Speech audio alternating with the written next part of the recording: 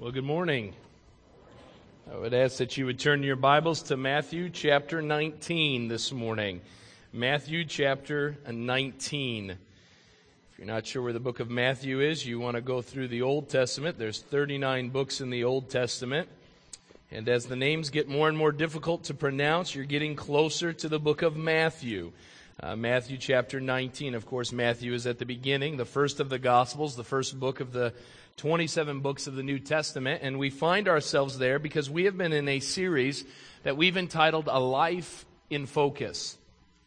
And we've wanted as an elder team to have this special series that focuses on some important key relationships that we have as believers, and to get a biblical understanding of what God has to say about issues such as parenting, issues like marriage, the single life, and today looking at the topic or the subject of divorce and remarriage. I've been blessed because I was a little concerned about how this series would go. It's a gauntlet of messages when you talk anything like parenting, marriage, singleness, and divorce and remarriage. Those are tough messages for a preacher to preach, and to put them all into one series is making me a glutton for punishment.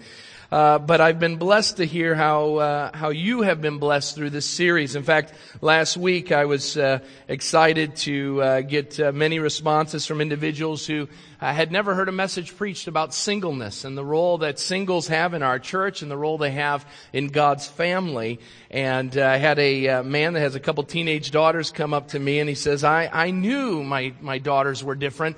They were given the gift of singleness, and now they know that.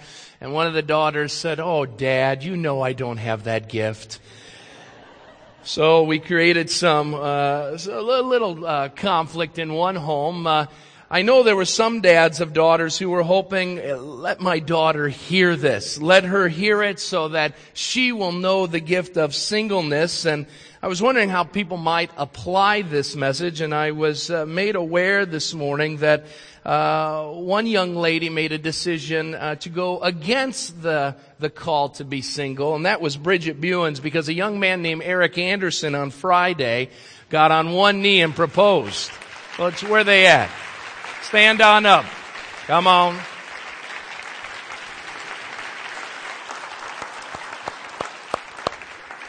When we getting married? Next year. I was going to say, wow, that's quick. All right. Well, praise God, and may God bless you guys in this year to come as you prepare for that. So, well, we get into the second to last part of this series, where we look at this subject of divorce and remarriage. This is a difficult subject for one to preach on, because we live in a world that finds itself plagued by the epidemic of divorce. Some here may think that this epidemic is not involved in our church. It's not something we need to be talking about. Well, when was the last time we really heard about people getting divorced in our midst? But I have to tell you, I was reminded this week, and I don't want to just give out numbers, but 4 distinct opportunities to counsel on the subject of divorce with our own people this week. We are not immune to this question of divorce. In fact, George Barna, a leading thinker, especially when it comes to the intersection between faith and culture, says that believers and non-believers alike have a very similar worldview when it comes to divorce. Now that's sad, because it seems that the Bible has articulated some key aspects of understanding that we as believers should have on this subject. In fact, Barna goes on to say in a report that he did just last year, he said that our culture has made this epidemic a norm within society. He noted that Americans have grown comfortable with divorce as a natural part of life. There no longer seems, he says, to be much of a stigma attached to divorce. It now is seen as an unavoidable rite of passage within any marriage.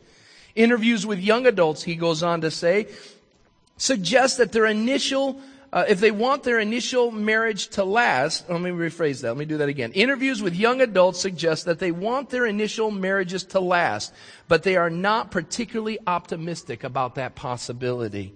There seems to be evidence, he goes on and says that there's evidence that young people are moving toward embracing the idea of serial marriage, in which a person will get married 2, 3, and even 4 times, seeking a different partner for the different phases of life. Now, Barna, who has written more than 36 books on the intersection between faith and culture, also stated in regards to this that government statistics and a wealth of other research data have shown that even though we have told people the impact that a healthy marriage can have on 2 individuals, and that marriage seems to be the most stable place to be, that cohabitation increases the likelihood of divorce, and yet cohabiting is growing in popularity. He goes on to say, studies show the importance and value of preparing people for marriage seems to have fallen on deaf ears. You know, we're trying to make it happen, but it's not working because America has become an experimental, experience-driven culture. Rather than learning from objective information, he says, and teaching based on that information, people would rather follow their own instincts and let the chips fall where they will. As a result of that, and with that ongoing thought that we cannot be taught biblical and godly principles towards marriage, he finishes with this statement. We can only expect that America will continue to multiply the amount of divorces within its society, and we will rank again and again and again the highest divorce rate among all developed nations in the world. What a sad commentary when it comes to our nation and marriage. Something's got to change. If the statisticians are telling us that marriage has become an epidemic, then we need, as believers, to hear from God on this subject. Now, we've heard about what God has to say about marriage. We need to understand what God says about the breaking up of a marriage. Now, while it's my desire to address many different ideas in this message, I will tell you I can only scratch the surface, even with one of my longer messages, if you will, not to scare you, but even with a long message, it's hard to scratch the surface. There are so many what ifs and how about this and how about that when it comes to marriage. But I want to take the time, the limited time I have, to look to the Scriptures, to understand what God says on this subject. Not to look at what Hollywood says on a particular subject, not to look at what the tabloid magazines say in the grocery aisle, not to even listen to ourselves and try to understand what we think should be done when it comes to divorce and remarriage, but to look to God and His Word. Now, I have to say, before I even move into our text this morning, that within our midst, I recognize that there are those who have endured a divorce in their past. And it is my desire to clearly articulate to you and to all others what the Word of God says. Now, for some of you, this message will make you feel like a second-class citizen. For you, this message may hit you and you may feel like a failure. But remember something. Maybe this week it hits closer to home than last week. Maybe this week there's more truth to your own walk than 3 weeks ago. But as we approach the Scriptures, remember this: divorced, remarried, married already, and ongoing in a good marriage, single, young, old, rich, poor. As we approach the Scripture of Almighty God, we all come as second-class citizens. We all come as failures. Just because you have a divorce doesn't mean God doesn't love you. He loves you just as much as He loved you if you were married. But there's a word for us this morning. So let's stand as we read Matthew chapter 19, verses 1 through 9. And let's look what Jesus has to say on this subject. It says in verse 1, when Jesus had finished saying these things, He left Galilee and went into the region of Judea to the other side of the Jordan. Large crowds followed Him, and He healed them there. Some Pharisees came to Him to test Him. They asked, is it lawful for a man to divorce his wife for any and every reason? Haven't you read, Jesus replied, that at the beginning the Creator made them male and female, and said, for this reason a man will leave his father and mother and be united to his wife, and the two will become one flesh. So they are no longer two, but they are one. Therefore, what God has joined together, let no man separate. Why then, they asked, did Moses command that a man give his wife a certificate of divorce and send her away? Jesus replied, Moses permitted you to divorce your wives because your hearts were hard, but it was not this way from the beginning. I tell you that anyone who divorces his wife, except for marital unfaithfulness, and marries another woman, commits adultery. Father God, we come before you.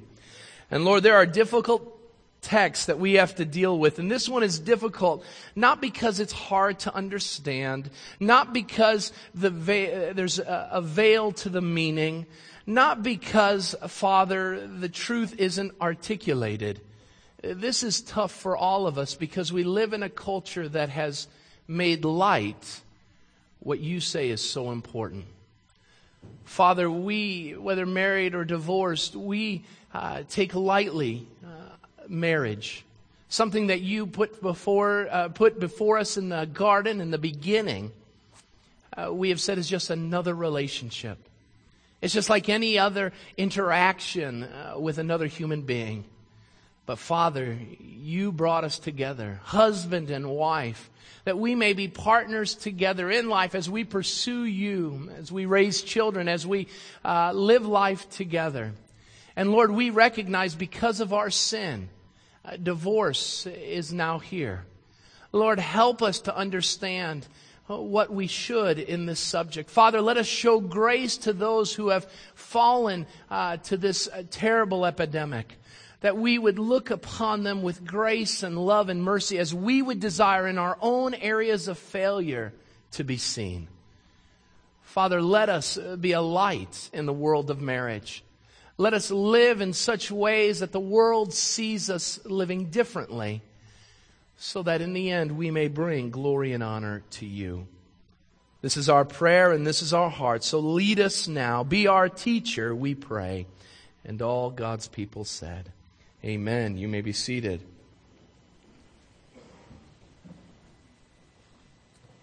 If we want to get a biblical understanding on the subject of divorce and remarriage, then I believe there are three things we need to do this morning. Number one, we need to recall a confrontation surrounding divorce.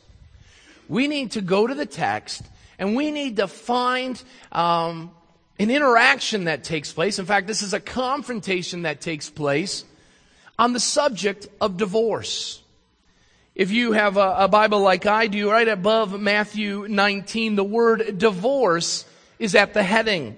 This is the theme for at least 11 verses in the text. And we find in the text at the beginning just some observation as we move along. Matthew is, of course, writing to the Jewish people. And he's articulating that Jesus Christ is the King of the Jews, the Savior of his people. And he articulates in this gospel, he says in verse 1, when Jesus had finished saying these things, he left Galilee and into the region of Judea to the other side of the Jordan. So we see Jesus on the move in verse 1. Next, we are told that there are large crowds that are following him. Now, we know this. Of course, Jesus had times where he was alone, times where Jesus was with the disciples. But a lot of the time, especially during Jesus' public ministry, Jesus found himself being followed by thousands of people. And this is no different in Matthew 19. Why are they there? The verse says in verse 2 at the end, they were there because he healed them. Jesus was a healer, and he was healing the multitudes of people. And they were there, but it wasn't just a group of people who were following Jesus, who wanted to hear his message, who wanted to be healed, because the text says in verse 3 that some Pharisees came to him. Now, in verse 3, we're told that it's not just all those who adore Jesus, but some Pharisees. We don't know what size group of men this might have been, but we know that there is a group nonetheless. And they've come. Now, they haven't come to listen to preacher Jesus. They haven't come to be healed by Jesus. They haven't even come to worship Jesus. What does the text say that they did in verse 3? They came to do what? Help me out. Test him. They've come with an agenda. They've come for a reason. And I want to look at this confrontation, this testing that takes place between these Pharisees and Jesus. As we observe this confrontation, we see a couple things. First of all, we see a challenge. We see a challenge. Anytime you see the word test, you can understand, whether it's in the biblical sense or in the secular world, a test is a challenge for the person who needs to take it. For those that are just finishing up finals, you were challenged by your teachers to see if you truly listened and did the work that you were called to do. So a test is given, and the test is to challenge your intellect and your knowledge on a particular area of expertise. Jesus is being tested. Now, the reason why they're testing him, challenging him, is because they want to trip him up. They want to get the crowds to stop following him. And so their test isn't per se on biblical knowledge or on speaking ability or even the veracity of his healing ministry. What they're testing him on are issues of conflict within their times. You see, they bring up the subject of divorce. What a subject to bring up to Jesus. Even back in the New Testament days, divorce was a sticky subject. It wasn't something that was just easy because divorce, of course, it impacts the very nature of the family. It begins to impact the very nature of the married couple. And there was no question in New Testament times that divorce was prevalent. It was going on, so there were probably many in the crowd that Jesus was speaking to who had been divorced. And so they find themselves listening. And we see Jesus being challenged. It's a challenge to talk on the subject of divorce.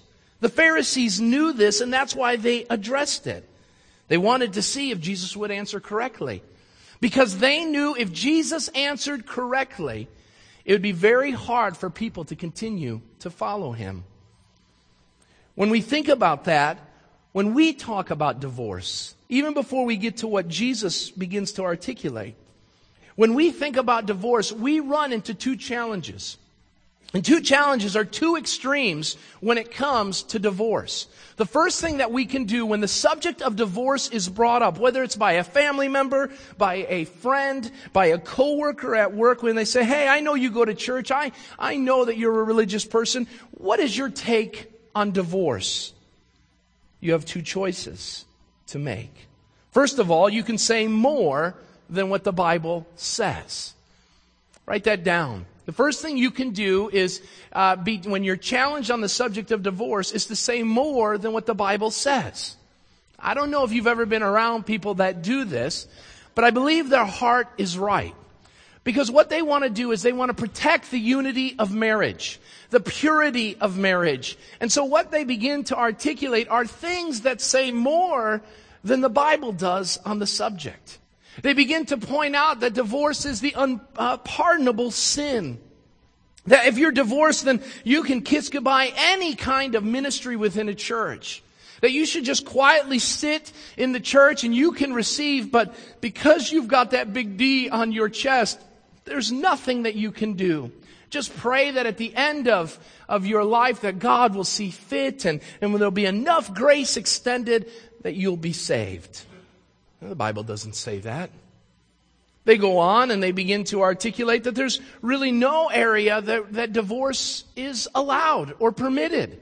That the Bible says that there's nowhere. Divorce isn't on the lips of God. And they will go to Malachi and the study that we did not too long ago, and they'll say God hates divorce, and he does. But God hates every kind of sin. And just because he calls that one out by name, he calls 7 out that are detestable in his sight in the Old Testament. And so people begin to say, but this one is a little bigger. This one is a little more offensive to God.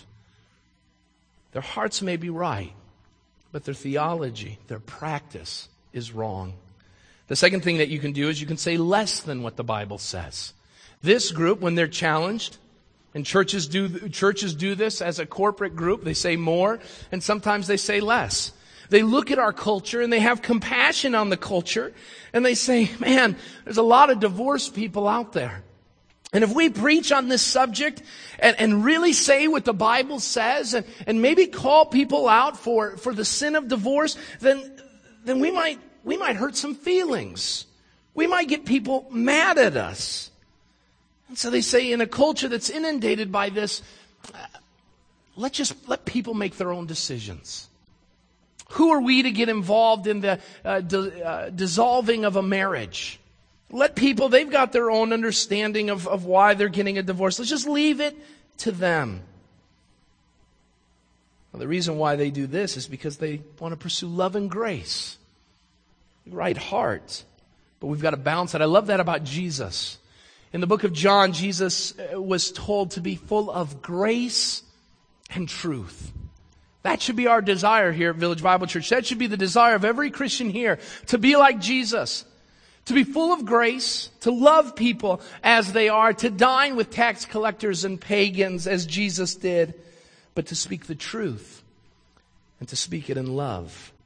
Now, why would this have created such a challenge? We have to look at the culture of the times next. Verse 3. Jesus is asked the question, is it lawful for a man to divorce his wife for any and every reason? Where did that question come from? Where did they come up with that? If you understand first century Jewish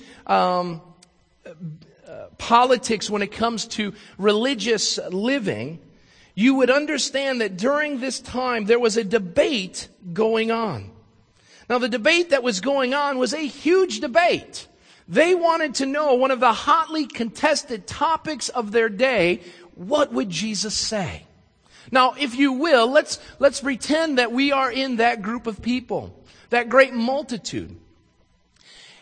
And these men come to Jesus and they say, Jesus, we have a question for you. Can a man divorce his wife for any and every reason? And you say, well, that's an important question. But in the day, that was incredibly important. There was a lot of debate going on. And to hear Jesus' answer would be huge. I wonder if at that point, the crowd got quiet and they looked to Jesus and said, how will he answer? It would be kind of like saying that Jesus is here today and someone calls out to Jesus and said, Jesus, Democrat or Republican? Jesus, gun control or pro-gun?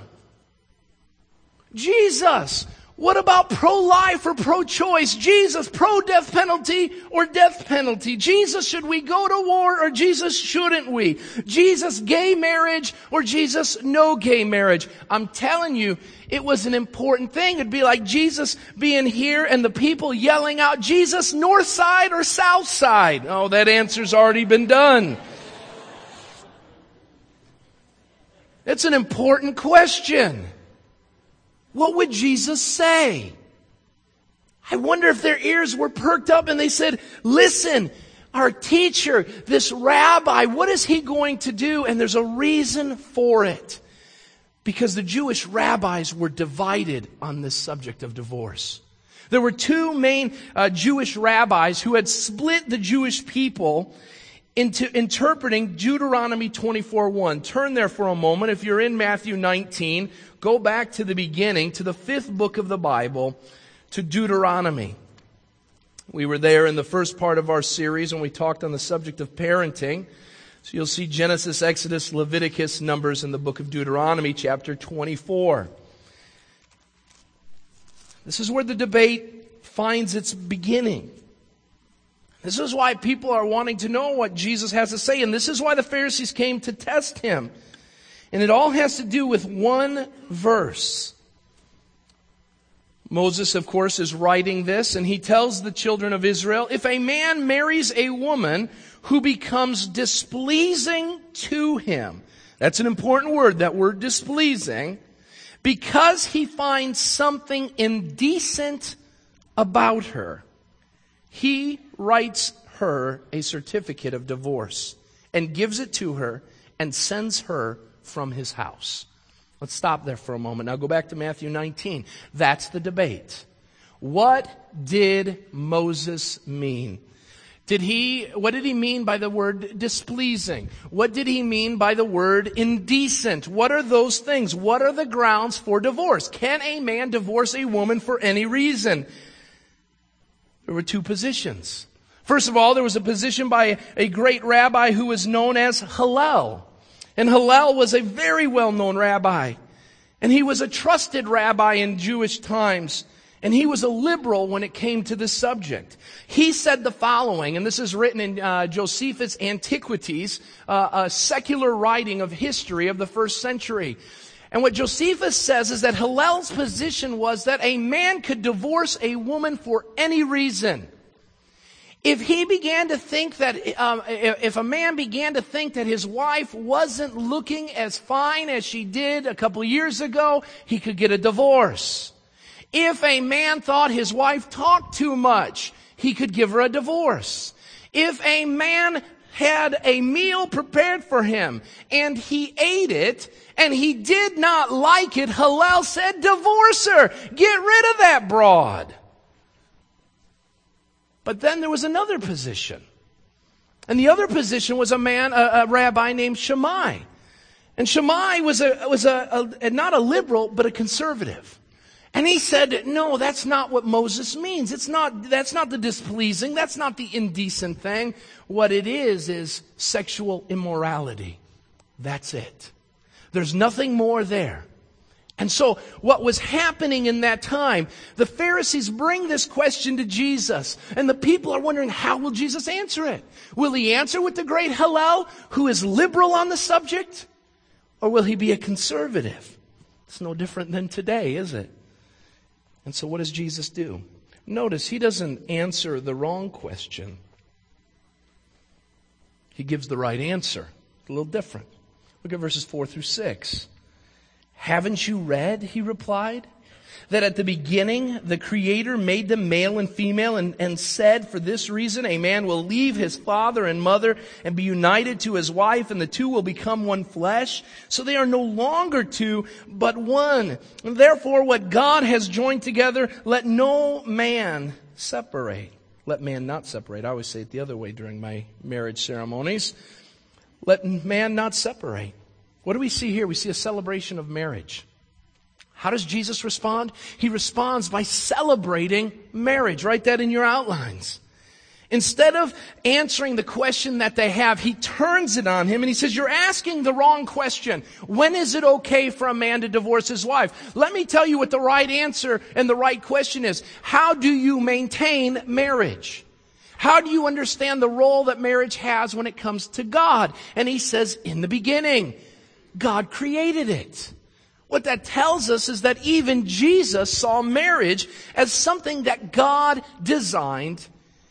And he goes on, and this is important in our culture. People say, well, Jesus doesn't talk about gay marriage or not and the veracity of that. And look at what it says. He gives us the design.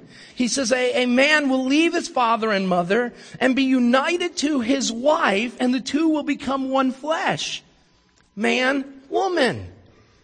There's a design to marriage, and God celebrates that, and Jesus Christ announces that to the people, and he articulates, hey, haven't you read? You're so worried about the law and what you can get away with the law that you have forgotten the gift that God gave you. And he says, amidst all that, because God gave this to you, because God designed it and God has defined it, you can't destroy it. You shouldn't destroy it. Then he goes on and he says, they say, all right, well, we didn't get Jesus there, so they got to keep working on this. So the next question comes up, verse 7. Why then, they ask, did Moses command that a man give his wife a certificate of divorce and send her away? So they're saying, all right, we didn't get Jesus to answer the Hillel Shammai question, liberal conservative question, so we'll go to the heart of the matter. And what do? They go right to Jesus and they say, Jesus, why do you disagree with Moses? Moses, the great lawgiver. Because you're saying, hey, you're talking marriage. He was talking divorce. Why are you not talking about what Moses is talking about? And they said, Moses commanded us to do this. And Jesus responds. And notice what he says. He says, Moses permitted There's a big difference between permit and command. I command a lot of things of my children. Don't do this, do that. Don't go there, but go here. But there is within those commands a permission to do things. My sons can go out into the backyard, and if they want to jump on the trampoline, they're permitted to do so. If they want to go on the playground, they're permitted to do so. And so there's never a command by Moses given. This is a deliberate distortion of Scripture trying to trip up Jesus into making a decision. And what he says is it's not commanded. Understand this, write this somewhere in your outline. Divorce is never commanded, nor is it encouraged to be done. Nowhere in Scripture will you ever see, thus saith the Lord, think about marriage, it's got some good ideas connected to it. It never says that. It never says, if your husband's a deadbeat, you are commanded to get rid of him. Move on. But why is it permitted? Because man's heart is hard. Moses permitted this in verse 8. He says, to divorce your wives because your hearts were hard. We need to understand something. That the core of every divorce, please hear me, at the core of every divorce is the issue of sin. Because what it is it's the tearing apart of a God-ordained plan. If God's will is for husband and wife to live together for a lifetime, and you pursue, whether passively or actively, that breaking of that, then you're going against the design and plan of God when it comes to marriage. Now understand this.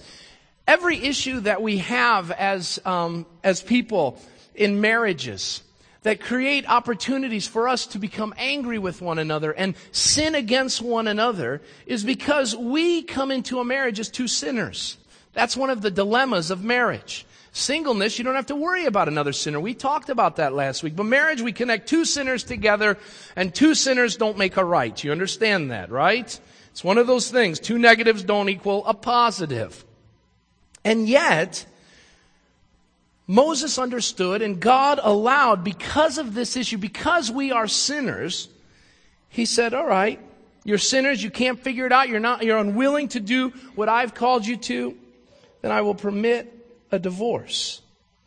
But it's not just what any kind of divorce. But even before we get there, we need to understand, look at what the text says. He says, but it was not this way from the beginning. That should resonate in our hearts. God says, okay, you've been permitted, you've been allowed to divorce under certain circumstances. But understand this, it was not intended in the beginning to be that way. What I see in that text, I may be wrong, but what I see in that text is an understanding that no matter what biblical things, and we'll get to that in a couple moments here, whatever biblical reasons there are for permission to get divorced, it was never God's intention. And so if you find yourself in a difficult marriage, you find yourself at a troublesome spot, understand this, that God wants you to stay married. That was His intention when He designed it. And yes, He's given a permission, a variance, if you will, under certain circumstances to get a divorce. But that was not, it's not His desire or His intention or will for your life. Because it wasn't that way in the beginning. And yet we find ourselves listening to culture and not Christ.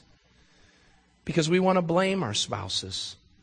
We know that our spouse has sinned against us and done terrible things to us, and I never want to or diminish that in any way. But we have a choice that needs to be made. Do we pursue restoration and live for Christ, or do we pursue bitterness? Divorce, in the end, is a couple that is unable to deal with their anger and their issues and become so bitter that it's impossible for them to live together. Again, notice, Jesus didn't say this wasn't what it was designed for. And so what we have done is we've taken the gift of marriage and we've destroyed it. Second thing I want to look to is go to 1 Corinthians chapter 7 this morning. We've looked at what Jesus has to say on the subject. Paul's going to give us some clarifying words that we need to look at as well. We were in 1 Corinthians, which is just, you go through Matthew, Mark, Luke, John, the book of Acts, the book of Romans, and then the book of 1 Corinthians, chapter 7. Of course, we know that Paul is addressing the church at Corinth on the subject of marriage, on the subject of singleness, on the subject of sex, all these different things he's talking about. And we need to understand, okay, Jesus says, hey, no divorce. But let's see what Paul has to say. Look at verses 10 through 16. He says this, "To the married I give this command, not I, but the Lord. A wife must not separate from her husband. But if she does, she must remain unmarried or else be reconciled to her husband. And a husband must not divorce his wife."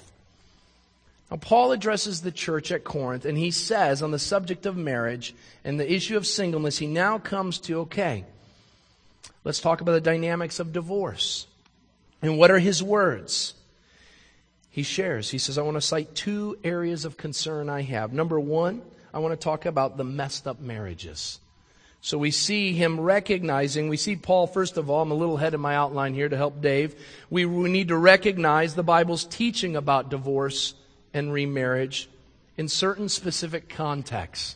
That's what Paul's doing in 1 Corinthians chapter 7. We know what Jesus has shared, and Paul even alludes to that passage in Matthew 19. And he says, hey, Jesus has spoken on some things, but I want to even add to that understanding about some specific areas of context that we need to know about when it comes to divorce. It involves, first of all, the messed up marriage. It involves a messed up marriage. It's one of the first situations he deals with. And Paul says in verse 10 and 11, he gives a blanket prohibition, and he says a wife should not separate from her husband. And at the end of verse 11, and a husband must not divorce his wife. It's as clear as black and white. What is God's will on the subject of marriage and divorce? You stay married, you don't get a divorce. It's a blanket statement. Now you will say, but Tim, you don't understand how bad my marriage is. You don't understand how messed up it is. There's a lot of dysfunction. I thought I was marrying Prince Charming, and boy, was I wrong.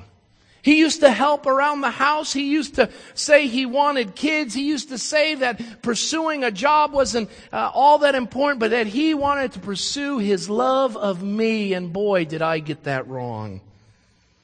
Tim, you don't understand. He says abusive things to me. Tim, you don't understand. She shops all the time and takes all our money. Tim, you don't understand. She's a nag. Tim, you don't understand. He flirts with other girls. Tim, you don't understand. I don't understand. I can only understand what I've endured. But I know Jesus does. And I know God does. And while all those things may be true in marriages that are represented here today, none of them give the right to get a divorce. None of them. Paul says, no, none of those work, even if your marriage is messed up. But notice what he says. Okay, he goes along the lines of Jesus. That's a good person. It's a right view that a Christian should have. Paul is addressing the question, what about divorce? And he says, hey, it shouldn't happen. That's what Jesus was saying at that time. But notice what he says in verse 10. But if she does, it's a big word there, it's a but. But if she does, meaning, I understand that there are circumstances because of the hardness of our hearts that we are going to drive one another crazy in marriage, and because of that sin, we're going to try to pursue ending that marriage in divorce. So here's my word for you. There are two words if you want to have a biblical understanding of divorce. You can get divorced. It's permitted. It's allowed. But there's a but. And here's the but. Verse 10. A wife must not separate from her husband, but if she does, she must remain unmarried or else be reconciled to her husband. You got two options. You put the divorce papers on the table and you say, I'm out of here, spouse. You've got two options. Option number one, you remain single for the rest of your life. Option number two, in that messed up marriage, what you do is you seek reconciliation. Those are the two things you can do. Remain single or seek reconciliation. Tim, where do you get that? But if she does, she must remain unmarried. That's singleness. Or else be reconciled to her husband. That's what Paul says. It's permitted. But there's grounds by which that permission then takes place. So we see a messed up marriage. But Paul goes on in verses 12 through 14 and we see a spiritually mixed marriage. There's another question, Paul.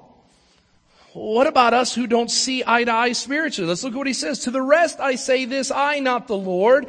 If any brother has a wife who is not a believer, and she is willing to live with him, he must not divorce her. And if a woman has a husband who is not a believer, and he is willing to live with her, she must not divorce him. Now let's stop there. 12 and 13 give us another scenario. Scenario can be seen in two specific ways. Number one, a husband and a wife, or a man and a woman think about getting married. There's one problem. The man's a believer and the woman's not, or vice versa. The Christian in the relationship says, you know what? I found love, and Jesus is important to me, but he's not that important. It's more important for me to follow the woman or the man in my life and be unequally yoked than it is to follow Jesus. And so they enter into a marriage, and they're in the church at Corinth, and Paul is asked the question. They say, what about me? I made a mistake. I got unequally yoked, but I got to tell you something. I never thought it would be this bad. Every time I go to church, he's yelling and screaming at me. He talks bad about Jesus. He says all these terrible things about my faith. He makes my life very difficult because of our faith. Paul says, hey, no on the divorce. There's another aspect of that before we get too far. And that is that it's not an unequally yoked because of choice, but based on circumstance. Unbelieving wife, unbelieving husband enter into the bonds of marriage. And sometime down the road, the wife starts attending the first church at Corinth. And she finds Jesus. And now she's unequally yoked. She hasn't broken a command. She's just found Jesus. And now there's a question, what do? It's the same circumstances. You find because of one circumstance or another an unequally yoking taking place. What are you to do? Paul says, all right, here's the question. Divorce isn't an option for you. It's an option for the unbeliever. Look at what he says. If they're willing, I'm just going to put it into the plural there. If they're willing to live with you, you must not divorce them. The idea here is if they're not making a marital issue about your faith and about the issue of being unequally yoked, then divorce is never an option for you, but it's an option for them. It's okay for the unbeliever to say, I want out. We'll get to that in a moment when we address it in the next point. But there's no credence given to the aspect of divorce in that circumstance. He says you stay with them. But why? Why would you stay with them? Look at what he says in verse 14. For the unbelieving husband has been sanctified through his wife, and the unbelieving wife has been sanctified through her believing husband. Otherwise your children would be unclean, but as it is, they are holy. Okay, let's stop there for a second. What he's saying is the reason why I don't want you to get a divorce, the reason why a believer should never divorce an unbeliever is because you have a wonderful opportunity to be involved in your relationship with God. And as you're honoring God, as you're worshiping God, there's something special that is going on. And he says it is an idea of setting apart, sanctifying. Not in the terminology as we would be, that sanctification is the process where we become more like Christ. But what it is as I am involved in my relationship with God, and as God blesses me, because I'm so close to my spouse, even though they are an unbeliever, they're getting some of those leftovers that God brings to me. They're being blessed. As I am a husband, a believing husband to an unbelieving wife, if I love my wife as Christ loved the church, my wife is blessed. If a believing wife, this is hard to put in your mind here, if a believing wife is submitting to her husband as God has called her to submit, then the unbelieving husband is blessed.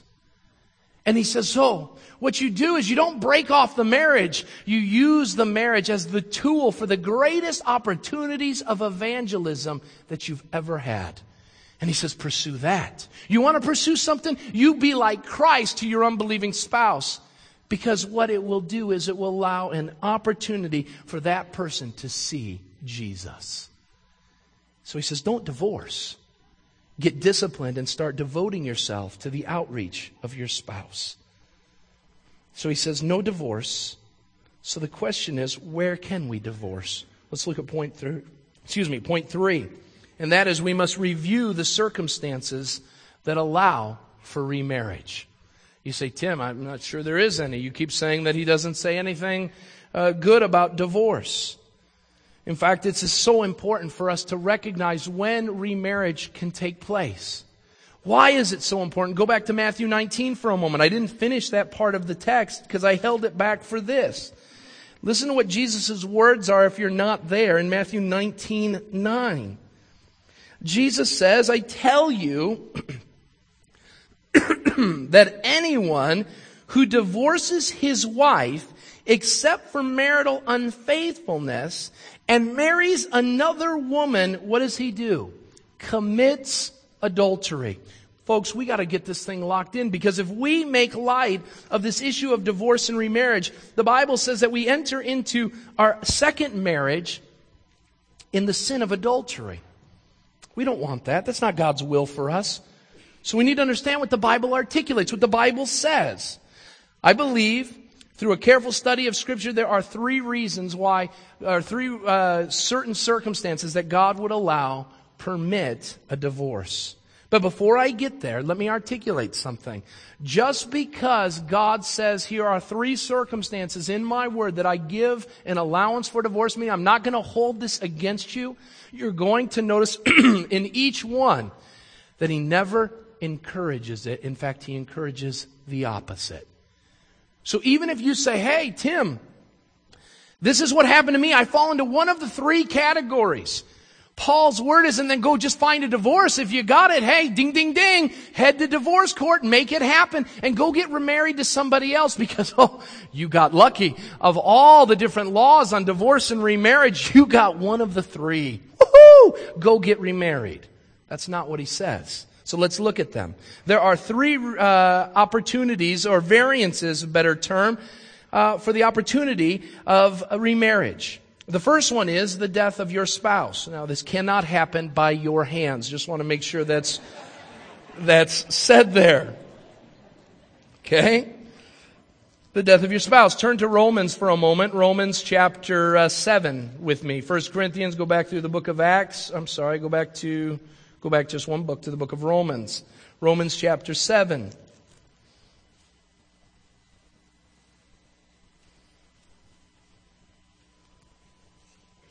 Paul is talking to the church in Rome. He's articulating some things. He's talking about the life in Christ, the struggle with sin. And in the middle of that thought, he comes up and he has this illustration about marriage. And he shares some words in verses 2 and 3. He says, for example, by law, a married woman is bound to her husband as long as he is alive. But if her husband dies, she is released from the law of marriage. So then, if she marries another man while her husband is still alive, she's called an adulteress. But if her husband dies, she is released from that law and is not an adulteress, even though she marries another man. This is a word for widows or widowers. What Paul is saying, okay, the law says you are bound to your husband as long as you live. That's what your vows are, for better or for worse, sickness, health, rich or poor. You're there together forever till what? Death do us part. Paul says, all right, if one of you dies, then you have the opportunity or the privilege to not be called an adulterer if you get into another marriage, but you're free to remarry. But again, let's look at what Paul says in verse 8 of chapter 7 of 1 Corinthians. 1 Corinthians chapter 7, verse 8. This is what I mean that it's never encouraged or talked about in just go and make it happen. Verse 8, he says, and now to the unmarried and the, what does it say there? Help me out. The widows. Remember, Paul wrote Romans. Now he's writing in 1 Corinthians. He said, it is good for them to stay unmarried. He says, you want the better thing? Widows, I know you miss your spouse, and I know there's an area of struggle in your life.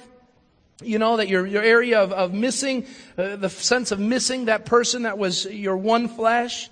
He says, good for you to stay unmarried. But notice again the words that we looked at when it came to singleness. But if they cannot control themselves, they should marry. For it is better to marry than to burn with passion. That word is to widows as much as it is to the young single. Those two groups never thought that they would ever be lumped into the same demographic. Never did they think that the subject of sex would come into that and it would apply to both of them. And yet it does. He says, hey, if your spouse is dead and you have a fire within you, a fire to pursue marital joys and all that's involved in it, then get remarried. But it's better to stay single. That's the first one. Second one, there's the death of the spouse, and then there's the desertion of an unbelieving spouse. The second permission that is given is that an unbelieving spouse can leave. Listen to what verse 15 says in our text. But if the unbeliever leaves, let him do so. A believing man or woman is not bound in some such circumstances. God has called us to live in peace. So we go back to that scenario where there's an unequally yokedness taking place. And we see that Paul addresses it and he says, all right, believer, you're never allowed to leave that. Because why? Look at what he says in verse 16. How do you know, wife, that you will whether you will save your husband? How do you know, husband, whether you will save your wife? So he says, you can't leave, Christian, but the unbeliever can. How does that look? What happens is very quickly, an unbeliever is living his life and he's married to another unbeliever. And they're just enjoying life together in the area of Corinth. They're doing their jobs. They have their kids and all that. And everything's going well. And remember that wife that goes to the first church of Corinth? She shows up, goes to a Beth Moore women's Bible study, and gets saved. And she comes home and she says, I found Jesus. I love Jesus. Jesus is great. Jesus is awesome. You should fall in love with Jesus too, husband. And he says you shouldn't be in love with any other man, whether his name is Jesus or anything else. This is crazy. Woman, I married you and we were together on these things. Now you've fallen off the deep end, gone to that crazy church, and you've come back with crazy things in mind that are going to affect the way we raise our children, the way we're going to live life together, the way we spend our money, the way we talk to one another. You changed the rules, and so you know what I'm doing? I'm getting out of here. And what does the Bible say? Live at peace and let them go. Doesn't mean you don't fight for them. Just say, oh, I was waiting for that. Thank you. That's why I went to that church, trying to get rid of you. That's not the response they're looking for. The response there is that you're living at peace. You're loving Jesus and you're loving your spouse. But this issue of Jesus cannot be avoided in the unbeliever's mind. And he says, or she says, I'm gone. What does Paul say? Look at the text again, verse 15. A believing man or woman is not bound in such circumstances. They're free to remarry, is what that means. The final thing that there's an allowance for divorce is the destruction of the marriage bond through adultery. Matthew chapter 19, verse 9. This is what the text says. I tell you that anyone who divorces his wife, here's the exception clause, except for marital unfaithfulness. It's the word porneia. It's where we get the English word pornography. It's a general term of sexual immorality. And what he's saying is, and I like how the NIV translators translate it here, unless for marital unfaithfulness. The idea here is adultery. Any kind of what's the word I'm looking for? Let me just scratch that. I don't know where I'm going with that. What it means is that any kind of form of sex that happens outside the realm of marriage between a man and a woman that breaks the marriage bond. Sex is the seal that seals the covenant of marriage. Remember back in first century times, even in Old Testament times, a king would articulate a law, a covenant, and he says, we're going to do this or that, and he would take his ring and he would put it into wax and he would seal it. They called it the signet ring. And the thing that symbolizes our covenant together is the two becoming one flesh. The place that happens is in the marriage bed. That's why the book of Hebrews says the marriage bed cannot be defiled. The idea here is that's the sign of the covenant. And so what Jesus is articulating is when you break that covenant and fall to adultery, there is an opportunity for the offended party to walk away. To say, you know what, you broke the deal. You broke the seal, the covenant of marriage. And because of that, you've broken our bond. And I'm allowed now, because I'm the innocent party, to walk away from this thing. Now remember, Jesus never says, if your husband or your wife commits adultery, run to the divorce court and divorce that bad person. He doesn't say that. It's permitted. What would Jesus rather us do? Forgive. To recognize that we have sinned against God and God has forgiven us.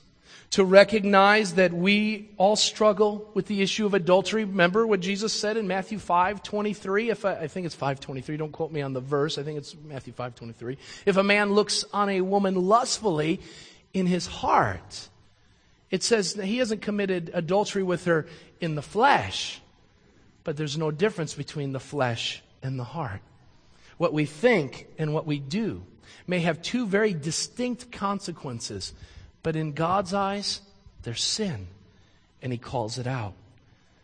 So maybe you find yourself that you've heard your spouse has been messing around and been now caught in the sin of adultery.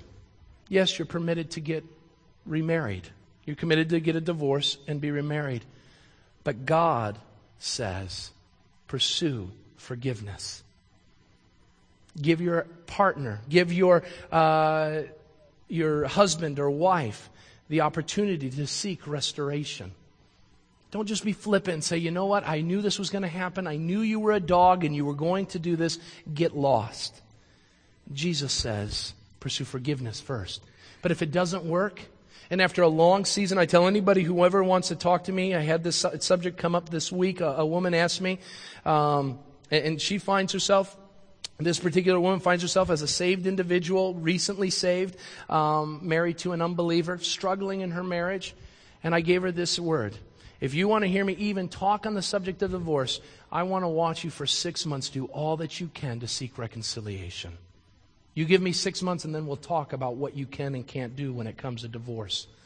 Divorce is not an easy solution, even when the Bible says it's okay. We have to be careful with this thing. This is the destruction of God's plan, and we don't want to do that. Now you would say, Tim, what about those who have physical and verbal, are involved in physical and verbal abuse? Shouldn't I get a divorce? My husband hits me. My husband strikes the children. You didn't talk about that. That should be a permission to get a divorce. Let me tell you something. I don't want to fall into one of the extremes to say more than what God's Word says or less. And what I understand is God's Word does not address that. And so here is my word for you. Get out of the house. Separate. Get help. Your husband raises a fist at you. You raise the phone at him. Defend yourself and call 911. And if they don't answer, use the phone and hit your husband. I'm going to get in trouble for that. I'm sorry. Okay? Use wisdom. Your kids are in trouble, in danger. Get the kids out of the home. If there's verbal abuse taking place, don't take it. Leave the house. Separate yourself. Say, I don't have to live in a house where I'm being abused in that way. And then get under the care of some godly individuals who can listen to me, nuance your particular situation. And then they can help you work through whether or not divorce is an option because of what you're saying. Do you understand? But remember, if you have an abusive husband or abusive wife, yeah, get a divorce. It's a messed up marriage. But what that means is God says, don't get remarried. We need to remember that. So let me break this down very quickly. 3 things. I want to talk to each of us for a moment. Tough subject. I've probably offended some.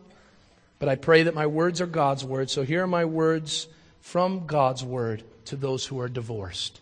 You find yourself in our midst. You're a part of our family. We love you. We're so thankful you're here. We recognize, as you should recognize, that we are all sinners before a holy God. And today is your week where you feel a little bit hot under the collar. I feel that way every Sunday, by the way. And yet, God loves you, and we do too. So here's some words for you. Number one, seek forgiveness for the sin of divorce. Whatever caused it, whatever allowed you to make that decision, you go before God and you ask forgiveness. If we confess our sins, even of divorce, God is faithful to forgive us and to cleanse us of all unrighteousness. God can heal and God forgives. The second thing that you need to understand and know, as far as it depends on you, seek peace with your former spouse. That might be tough. God says, for as far as it depends on you, live at peace with all men. But Paul, you don't mean, he means that person too. Seek peace. Live at peace with them. If you've remarried and you say, now Tim, I remarried and my marriage was messed up in the first place, and now you're calling me an adulterer, you're an adulterer for as long as you have that sin unconfessed. Jesus says, confess it. Just as if I think lustfully on a woman, I'm an adulterer until I confess and am restored back to place. But you say, Tim, now I'm remarried. What do I do? Look at what Paul says. Paul answers this in verse 17 of 1 Corinthians 7. Nevertheless, each one should retain the place in life that the Lord has assigned to them, to which God has called them. What are you to do if you're remarried? 2 divorces don't make a right. Stay married to the spouse that you have now. Live at peace with your spouse before you, the first spouse.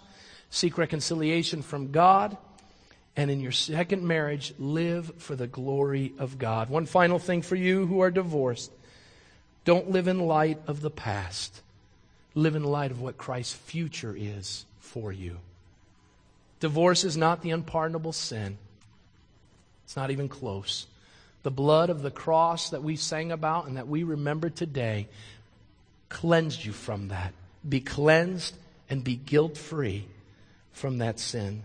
For those who are married, beware of the pitfalls in marriage. They're there. Make sure that you're committed in your relationship with your spouse, that commitment involves Jesus Christ. You want to divorce-proof your marriage? Get close to Jesus. Get there. And one final thing, get the word divorce out of your vocabulary. Get it out.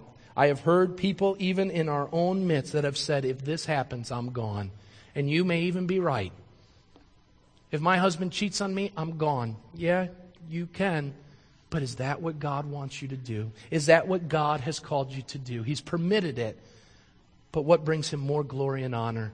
It's when we forgive one another and live at peace with one another. Get it out of your vocabulary. Don't let it come up in fights. Don't let it come up in your disputes. Leave it and say, whatever happens, in the good and bad, in the adultery, in the non-adultery, in the decisions that disagree, we are going to live at peace. My first week of premarital counseling with Amanda in a new family, we do our premarital counseling together.